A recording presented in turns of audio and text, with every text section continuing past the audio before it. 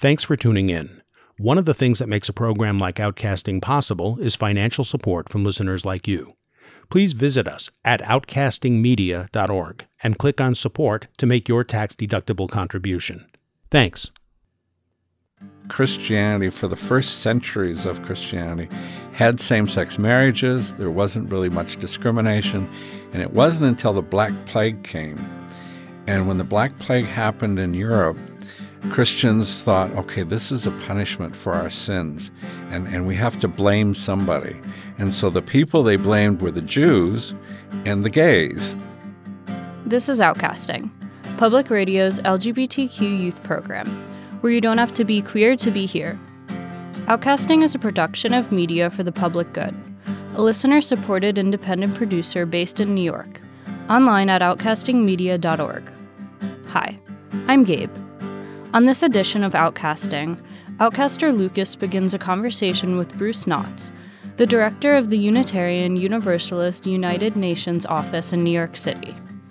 Bruce is a former U.S. diplomat. His areas of expertise include foreign affairs, international LGBTQ work, and climate change. LGBTQ people from elsewhere in the world can face oppressive and even brutal conditions in their home countries. Their best option may be to get out of the country. On this Outcasting series, Bruce and Lucas talk about LGBTQ refugees and asylum seekers, the issues they face, and the difficulties they may encounter in trying to find a safe place to live. This is part one of a three-part series. Bruce Knotts, thanks for joining us. Thank you. It's great to be here. Could you please tell us a bit about your professional life? What kind of things have you worked on? Well, I was a Foreign Service officer. I was an American diplomat. I retired in 2007 primarily because I thought President Bush was a bit homophobic, and I thought it was better to get out of government. And I wanted to be the executive director of an NGO working on international work. And so I am now working with the Unitarian Universalist UN office. And when I got there, there wasn't much discussion of LGBT issues at all at the UN. And I kept bringing it up until finally the UN now is pretty much an LGBT organization. It promotes LGBT rights all over the place. And I'm very proud of the role that I played in making that happen. Wonderful. And quickly, could you just explain what an NGO does or an NGO is? Very good question, yes. NGO is a United Nations acronym for non-governmental organization. I guess Americans would probably call it more of a nonprofit. So it's a nonprofit organization that's working for the betterment of others. And quickly, just the Unitarian Universalists, what are they or who are they? They are actually two different denominations that joined in 1961. Both of them are heretical. By most Christians would not consider them to be Orthodox Christians. The Universalists are considered not really Christian because they said universally everybody will be reconciled with God, so there's no eternal damnation in hell. The Unitarians believe that there's only one God, and Jesus came as a messenger of God, but is not God himself. And so we don't believe in the Trinity, hence the word Unitarian. So we're basically a Christian group, but it's very progressive and very thinking outside the box, is I guess what I'd like to say. Yeah, because stereotypically most religious organizations or a lot of religious groups are not as welcoming to the LGBTQ community as they could be. How's this different with the Unitarian Universalists? We've been trying to track this down at least from 1970, if not before. And I've been told examples of even before 1970. Unitarian Universalist churches have been performing same-sex unions in their worship.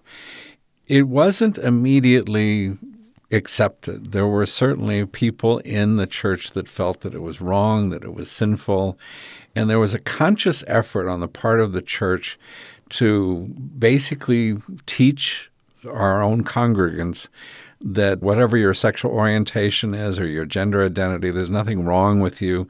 There's nothing that needs to be fixed. But that took long years, even decades, of working with our congregants to inform them, teach them that it's fine to be whoever you are. And if you're comfortable talking about it, what is your sexuality, just really quickly? I'm gay. Okay, yeah. So how did you come to work for the Unitarian Universalists? Were you always a member of the Unitarian Universalists, or did their perspective on like LGBTQ society kind of draw you to them? I had an advisor, and his name was Stephen McDonald, and he was head of the Dignity group in Washington, D.C. And Dignity is basically the LGBT Catholic organization. And he tried to get me to join Dignity, and I said, I've kind of tried the Catholics, and that's not what I want. And he kept bugging me about how I was a spiritual person and I should go to church, and I should go to a church that affirms me and Isaac, my husband.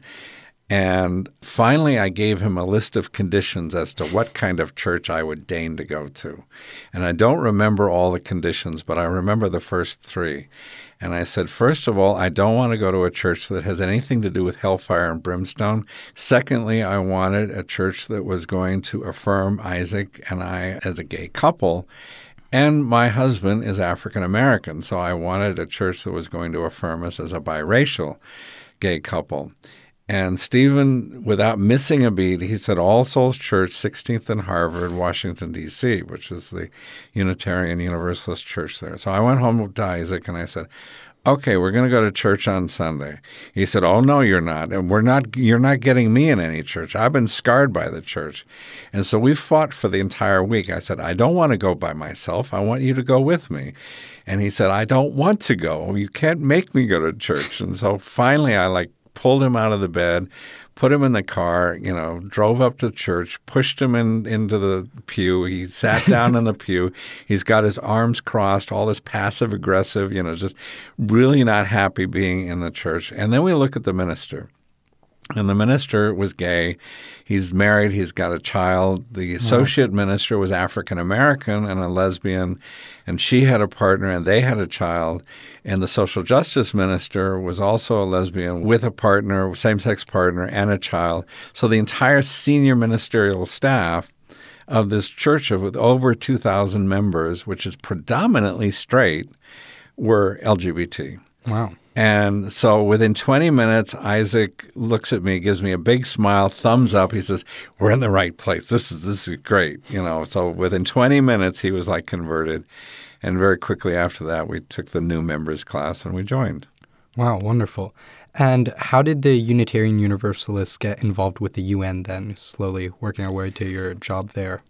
So they've actually been involved with the UN since the 1960s, about 1960. Adlai Stevenson, who was John F. Kennedy's ambassador to the UN, was a Unitarian. And he said, we should have an office at the UN and we should be involved with the UN.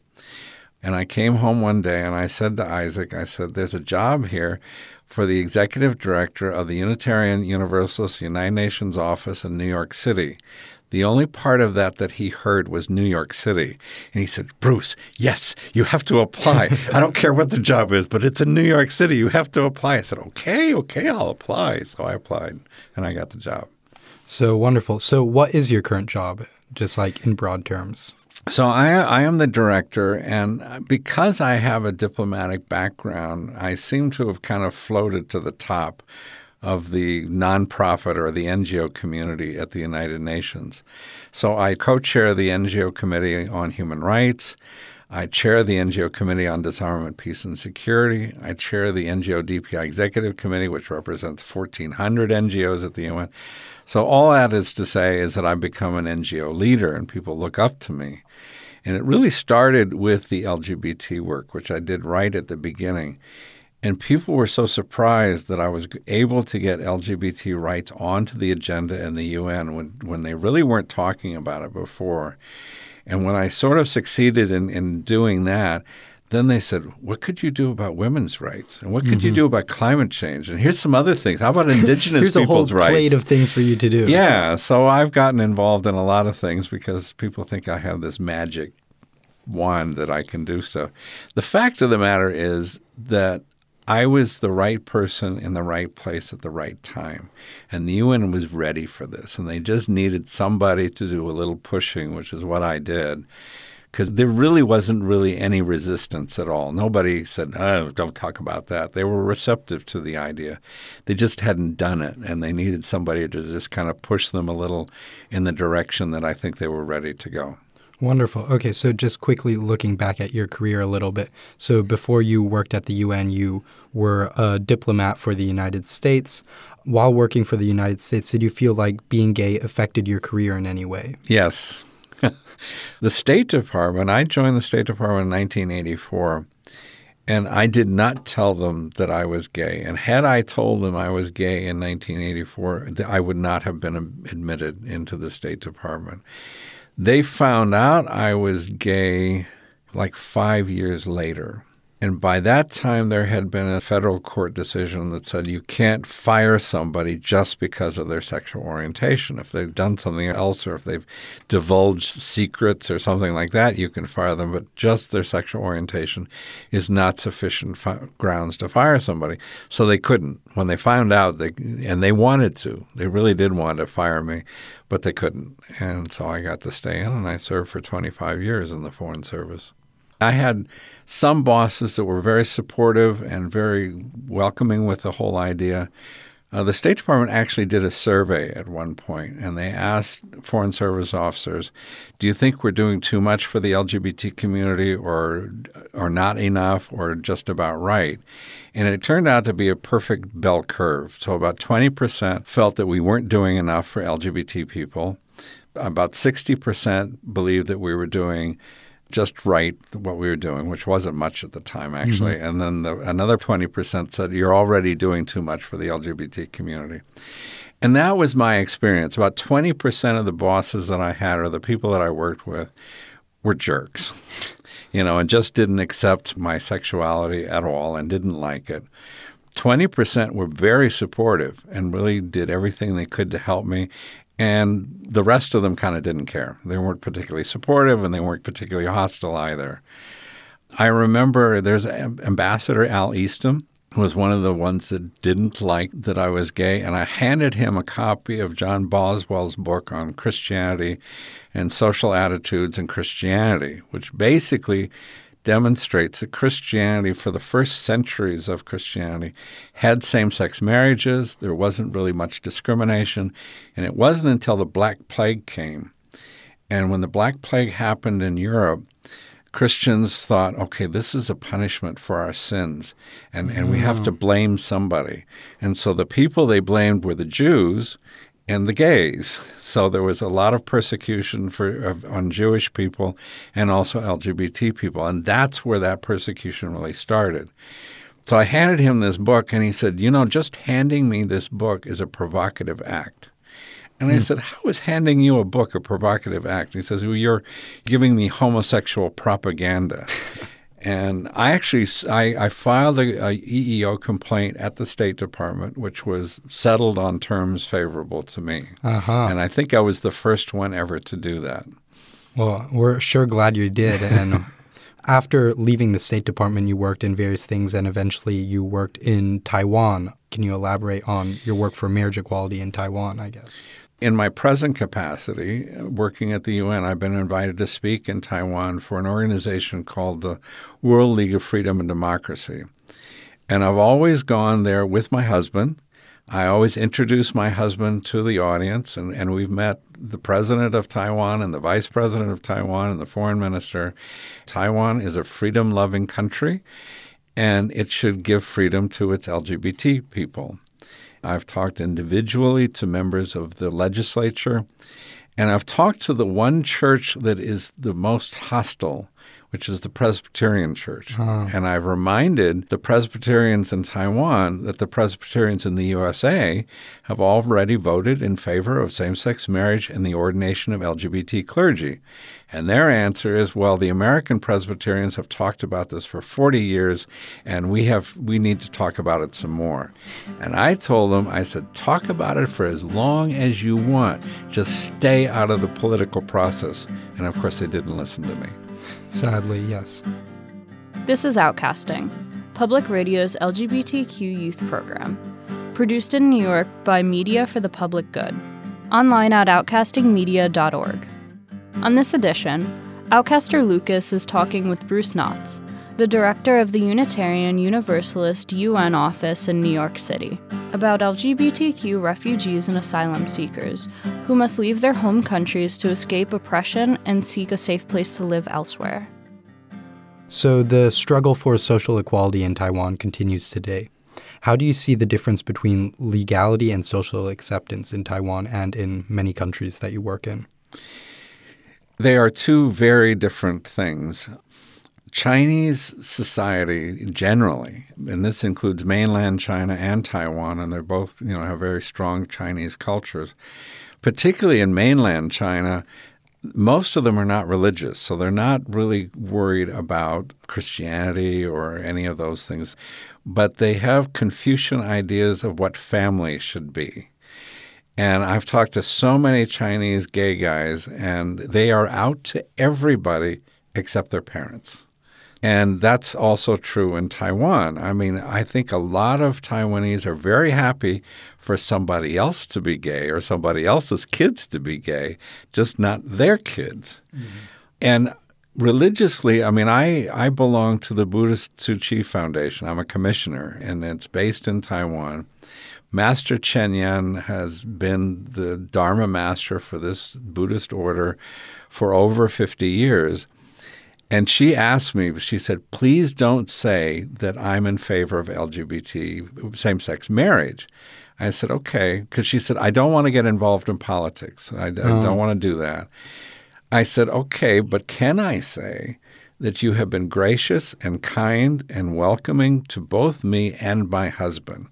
And she says, yes, you can say that. And I have said it. And I always say actions speak louder than words. And the Buddhists in Korea and in Taiwan and in mainland China, I have found not to be particularly helpful to the LGBT movement, but not hostile either. They're just basically kind of quiet. The two religions that seem to really want to go after LGBT people are the Christians and the Muslims. Taiwan doesn't have many Muslims, but it does have a very small but very rich and powerful Christian population. And these Presbyterians, as I mentioned, are very vocal in their opposition to same-sex marriage. They feel it violates their Christian beliefs, and they've been causing a lot of trouble. Oh. So while you were in Taiwan fighting for this marriage equality, you were there on the behalf of the UN. What sort of support did you get on, if I can say, like your mission in this case? So I'm actually there on behalf of the Unitarian Universalists. Taiwan calls me a senior UN diplomat. Mainland China calls me a senior UN diplomat, and I'm not. I'm a senior NGO leader. I work for a nonprofit. I represent the Unitarian Universalists. But people think I'm a senior UN diplomat, and they treat me as such, which is great, even though I am very careful to tell everybody that's not who I am. But they do listen to me. And as I said, I've met the president, I've met the vice president, I've met the foreign minister. I mean, very powerful people there. And I tell them, I said, if you want to be seen as a liberal, freedom-loving country, it's time for you to give your people marriage equality. Taiwan, of course, has a very difficult relationship with mainland China. Mm-hmm. Mainland China would just like to gobble it up and take it over. And I said, the one thing you have that China doesn't have is freedom and democracy. And as long as you kind of hold that up and support freedom and democracy for everybody, including the LGBT people on your island, then you will have freedom-loving people supporting you, like the United States, I'm hoping. Mm-hmm. But if they start persecuting or not treating their LGBT people properly, they're going to lose some of that support from freedom-loving people, from the Europeans, from the United States, from other countries that do support marriage equality. So that's been my argument with them, and they do listen to me, and they understand it. But they're struggling with it because there are significant members of the population that don't like it. There's probably many more people that don't care about it, don't really want to engage on the issue, and very few people that are really advocating very strongly in favor of same-sex marriage. Uh-huh. So as a member of an NGO in the UN, what power do you have, I guess? Mostly just my mouth. People know that I speak for a lot of NGOs, not just my own. And they also know that on this issue, on LGBT issues, I speak right along with the UN. I mean, the Secretary General of the UN has talked about marriage equality. The High Commissioner for Human Rights has talked about equality of relationships and LGBT rights. So everything I'm saying is absolutely in line with UN policy. Now, it wasn't when I got there in 2008, but because of some of the work that I've done and other people, it is policy now. So could you please elaborate on your work that helped bring LGBTQ issues and rights to the main table at the UN? So when I first got into the UN in 2008, January 1st, 2008, and I talked to my interns, I said, okay, what should I be doing now? And they said they're organizing a human rights conference in Paris, and you should be part of the planning committee. So I go in there and we had weekly meetings planning for this conference. And they talked about the human rights of everybody you could think of. The Roma in Europe, the Dalits in India, everybody everywhere except one group. My group, the LGBT group. And I was furious, but it was like my first day at the UN, so I didn't want to say anything and cause trouble on my first day. So I didn't. And then the second week I went again, and I was furious again. I was mad as all get out. Yeah. But I still didn't say anything because I was still new. But then the third week, my hand went up, and I said, okay, what about LGBT people? And I said, okay, we'll take that under advisement. And then every week thereafter, my hand went up. I said, what about LGBT people? What about LGBT people? And then people started coming to me and said, you're right. We really should include LGBT people. Yeah, we really should. Yeah. And the conference chair, Ximena de Gonzaga, she's from Argentina, the youngest conference chair the conference had ever had. And for the first time in the 60-year history of these conferences, LGBT rights were discussed. I had the first ever workshop. I was included in a roundtable discussion where I talked about LGBT rights. And there was a guy there from the Vatican. He was a Monsignor. And after I spoke, and the session broke up, he kind of cornered me, put me in a corner, and he said, I want to tell you, I'm gay and I support everything you're doing. And I go, you're a Monsignor right from the Vatican? He said, yes, and I support everything you're doing, so keep it up. That's wonderful. So, yeah, I was really surprised. So from there on out, the rights of LGBTQ people really became more of a talking point with the UN and right. So the government of France, which was a co-sponsor of the conference in Paris, said that they would introduce a resolution at the UN General Assembly that called on the world to abolish discrimination and violence based on sexual orientation and gender identity. So when we came back to New York, we started lobbying all of the European missions. We camped out a lot at the Norwegian mission because they were very helpful and really helped us connect with everybody else. And on December 18th, 2008, there was a draft resolution. We decided it would be best if the resolution was not presented by France. We wanted it from a country in the global south. So Argentina stepped up. And so the Argentines said, okay, we want this resolution calling for the world to end discrimination and violence based on sexual orientation and gender identity. And 66 countries signed that resolution. All the countries of the European Union.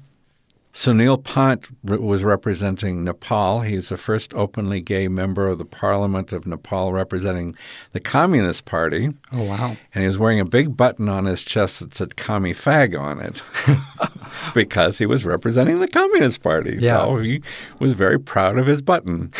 The United States didn't support it at the time. It was still the Bush administration, but every other country in the Western Hemisphere, just about, it was the United States and Cuba that didn't support it. But all the Latin American countries, Canada, of course, supported it. And eventually when Barack Obama was elected, he supported it, and we got some more countries. So more and more countries started to get this idea that, yes, we need to end discrimination and violence. And does the U.S. still currently support the resolution? It does. It hasn't really been asked its position. The Trump administration is kind of interesting. It has been really bad on trans issues. It has really hammered very badly on trans people. It hasn't really talked about sexual orientation. And I don't know why that is, but a lot of the State Department's programs for international exchanges for LGBT ministers even, because I've actually talked to some African ministers who are gay, and they come to the United States and they talk about LGBT situations in Africa. Those programs seem to be going on, even in the Trump administration. But support for trans people is totally absent. In fact, they're being persecuted. So you would say trans people are being persecuted under the the Trump administration? Oh, yes. And at the UN, there is no support for LGBT rights from the U.S. mission to the UN. And we used to count on them for support, and there's no support there.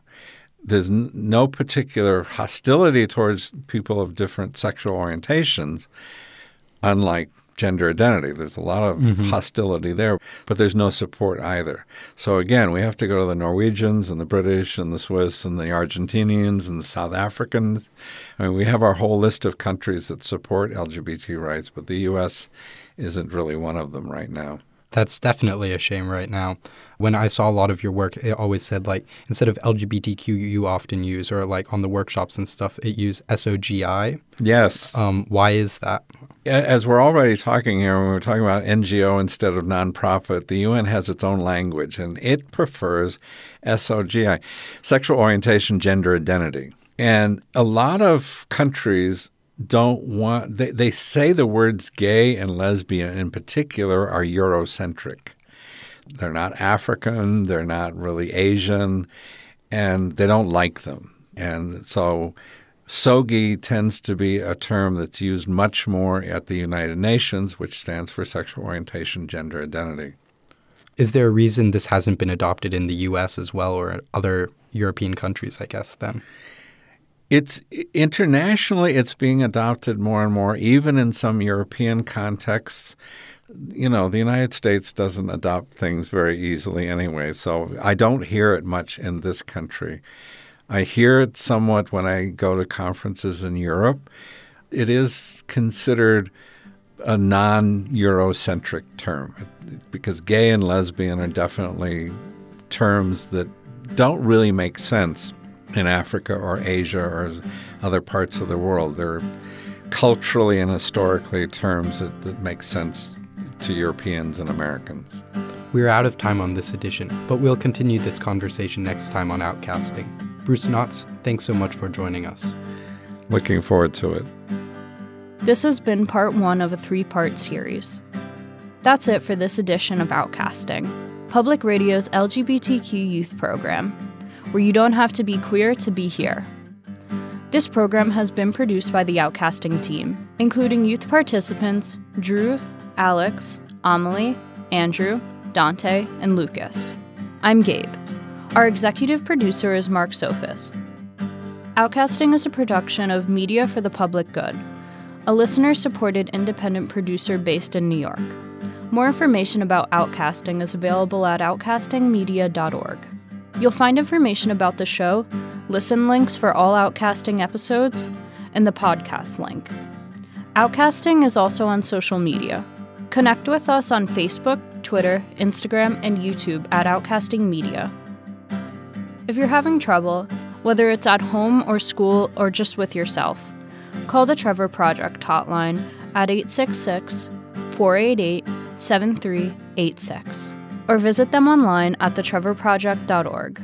The Trevor Project is an organization dedicated to LGBTQ youth suicide prevention. Call them if you have a problem. Seriously, don't be scared. They even have an online chat you can use if you don't want to talk on the phone. Again, the number is 866-488-7386. Being different isn't a reason to hate or hurt yourself. You can also find a link on our site, outcastingmedia.org, under Outcasting, LGBTQ Resources. I'm Gabe. Thanks for listening. If you enjoyed this edition of Outcasting, please make your tax-deductible contribution today. We can't do programs like this without your support. To make your donation, please visit us at outcastingmedia.org and click on Support. And connect with us on Facebook, Twitter, Instagram, and YouTube at Outcasting Media. Thanks.